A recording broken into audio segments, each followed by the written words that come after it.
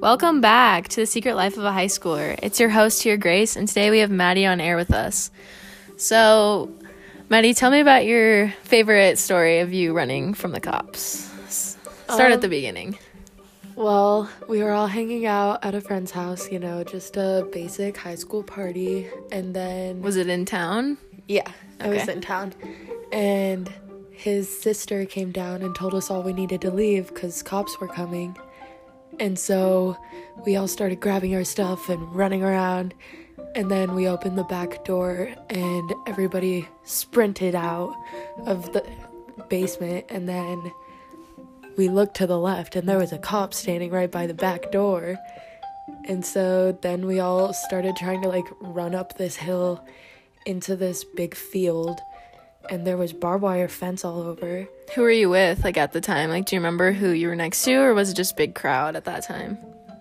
I remember there was a big crowd for a while, and then I got separated with you and Maya and AJ, and we all started running up this hill, and then AJ had to hold down the barbed wire fence for us so we could get over. Yeah, because I got stuck on it and ripped my pants. Yep. AJ had to lift me over, and you had to lift Maya over, didn't you? Yep. And then we were running through this big field, and then I was like, oh my gosh, guys, and everybody was like, what's wrong? And I was like, there are longhorn bulls in this. I was like, we need to get out of here because we're gonna get attacked. And of course there were people drinking and stuff, so there was people all over, and it was just a mess. And then I tripped or something and lost one of my shoes, so I had to turn on my flashlight and go back for that. So did you see a longhorn while you were in there, or were they not in there at that time, but you thought they were? I think we got lucky and they weren't in there at the time, because I didn't see any, but I wasn't really looking. I remember there being we went in one barbed wire fence and then out another, which made absolutely no sense when we could have just ran around. Yeah, and then we were running and we got to the other end of the barbed wire fence, and then AJ was trying to lift us all over again, and I got over, and then Maya had gotten caught on the fence and sliced her ankle open pretty good. And then we didn't know who was gonna come pick us up, so we were calling people okay, we can't go back and get our cars, you guys need to come pick us up. And so finally Ellie Buckmaster and her boyfriend at the time came and picked us up at the Heritage Center, and Maya was bleeding all over because of her ankle. And so I asked Ellie's boyfriend at the time, I was like, do you have a first aid kit or anything? Because I was a lifeguard at the time, so I knew what to do, because that was one of the basic things that they taught us to do if somebody cut themselves. And so he had a first aid kit in the glove box, so we pulled that out, and then I had to put gauze on her ankle. Oh, and I was with Faith Buer, because her and I were supposed to stay the night at Ty's that night.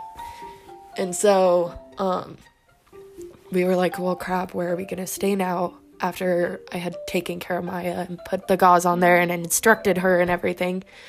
And Maya was definitely a little messed up at this time, right? Yeah, Were you wrapping Maya's ankle a little? A little. Yeah? Yeah, just a little bit. So it wasn't the best, probably, gauze job you've ever done. No, definitely not. But it did the job, so it's okay. But then I remember Ellie was like, okay, we gotta drop you guys off somewhere, and her boyfriend was kind of being a jerk. He was all crabby and all this other stuff. So then me and Faith were trying to figure out where we're gonna stay and all that, and so we were about ready to sleep in her car, because Ty was like, you guys can't come back here right now. Ty was in the cop car, he was handcuffed, they were talking to him and all this other crap, so it was just this big mess, and we were like, well, where are we gonna stay now? And so then we ended up calling my dad, and I was like, hey Dad, I was supposed to stay at this friend's house, we were at a party, do you have a friend in town that we can stay with, because otherwise me and Faith are gonna end up sleeping in our car, because I thought that he was out of town because he was supposed to be going to Aberdeen. And so he was like, well, I'm home if you guys just want to drive over to Belle. So Faith was sober at the time, so... How far was Belle from where you guys were? Probably about 25 minutes, 30 minutes. So not that far. No, not too bad. But, so we finally got dropped back off at her car, because we were just walking around at this point over by, like, Baumgars, and we finally got dropped back off at her car because somebody came and picked us up. And then we drove over to Belle, and my dad was like, what the hell were you thinking? And we were like, well, we didn't know cops were gonna come. And like, see, like, the funny thing, I don't even know how like me and AJ and stuff got separated from you guys, because like we ran towards like the Super 8 over there and got picked up by Abby's mom, and I don't know how we ever got separated from you guys. I don't know what happened there. Yeah, I don't either. I think like we were all just trying to figure out like where we're gonna go. And then Maya, when she had called Ellie was like, well, we don't have room for like a bunch of people, so only a couple of you can come. So I think that's probably when we got separated, was like she had said to AJ or something like, we aren't gonna have room for you, because there was already like 3 or 4 people in the car. So then we were all trying to like pile in the car, and so I'm guessing we lost you then. And a lot of people's cars were at Super 8 because that's where like we were supposed to park, so that way it wasn't as obvious. No, it was at that Baymont. Party. The Baymont, whatever. Baymont Hotel. I don't know. I think it got changed, but yeah. So have you ever like actually been in like a cop car and gotten caught from running? Or have you been like successful every time? I've been successful every time. The one time I've only ever been in a cop car was when I let an Italian drive my car. Oh, when you crashed? Yeah. So do you have any other, I guess, what's another time? Tell me about another time you ran and stuff didn't go how it was supposed to go. I remember it's always the same person's house. They really should just quit throwing parties because it gets busted every time. But I remember another time, I think we were doing like a Friendsgiving, like a Thanksgiving for all of us. And so we were there, and obviously we were doing our thing again. And then he texted us and was like, you guys need to like hide everything and like hide in the basement, like be quiet, do not say anything. Oh, I remember this time you guys all hid down there, and because I didn't go. Yeah, I remember Ty like texted me and he's like, yo, I'm in the cop car, like just wait, don't leave yet, and all this other stuff. And so we were all like hiding in his movie theater room, and I was like, okay, well, you know what, if I'm gonna get a minor, might as well go out with a bang. So I'm over there, you know. Who were you all with? Who was all hiding down there? God, I don't even know. There was probably like 10 of us piled in that room. So you didn't run this time? You hid this time? We did eventually. Oh, you did? Okay, yeah, okay. I'll let you get to it. But, so then after a little bit, after we had all been like, okay, we're getting minors, might as well face the truth, like, let's just go out with a bang. So then, Ty texted us and he's like, okay, you guys are good now, get out. And so we all like opened the his bedroom window after we hid everything. We were hiding like drinks and stuff in garbage bags. We were hiding them in closets. We were hiding them under the bed. It was everywhere. And then he texted us and said, okay, get out quietly. So we crawled through this little window, probably like 10 of us crawling through this window, and everybody was like trying to help each other out because people were stumbling around. And then we all ran again through the exact same field.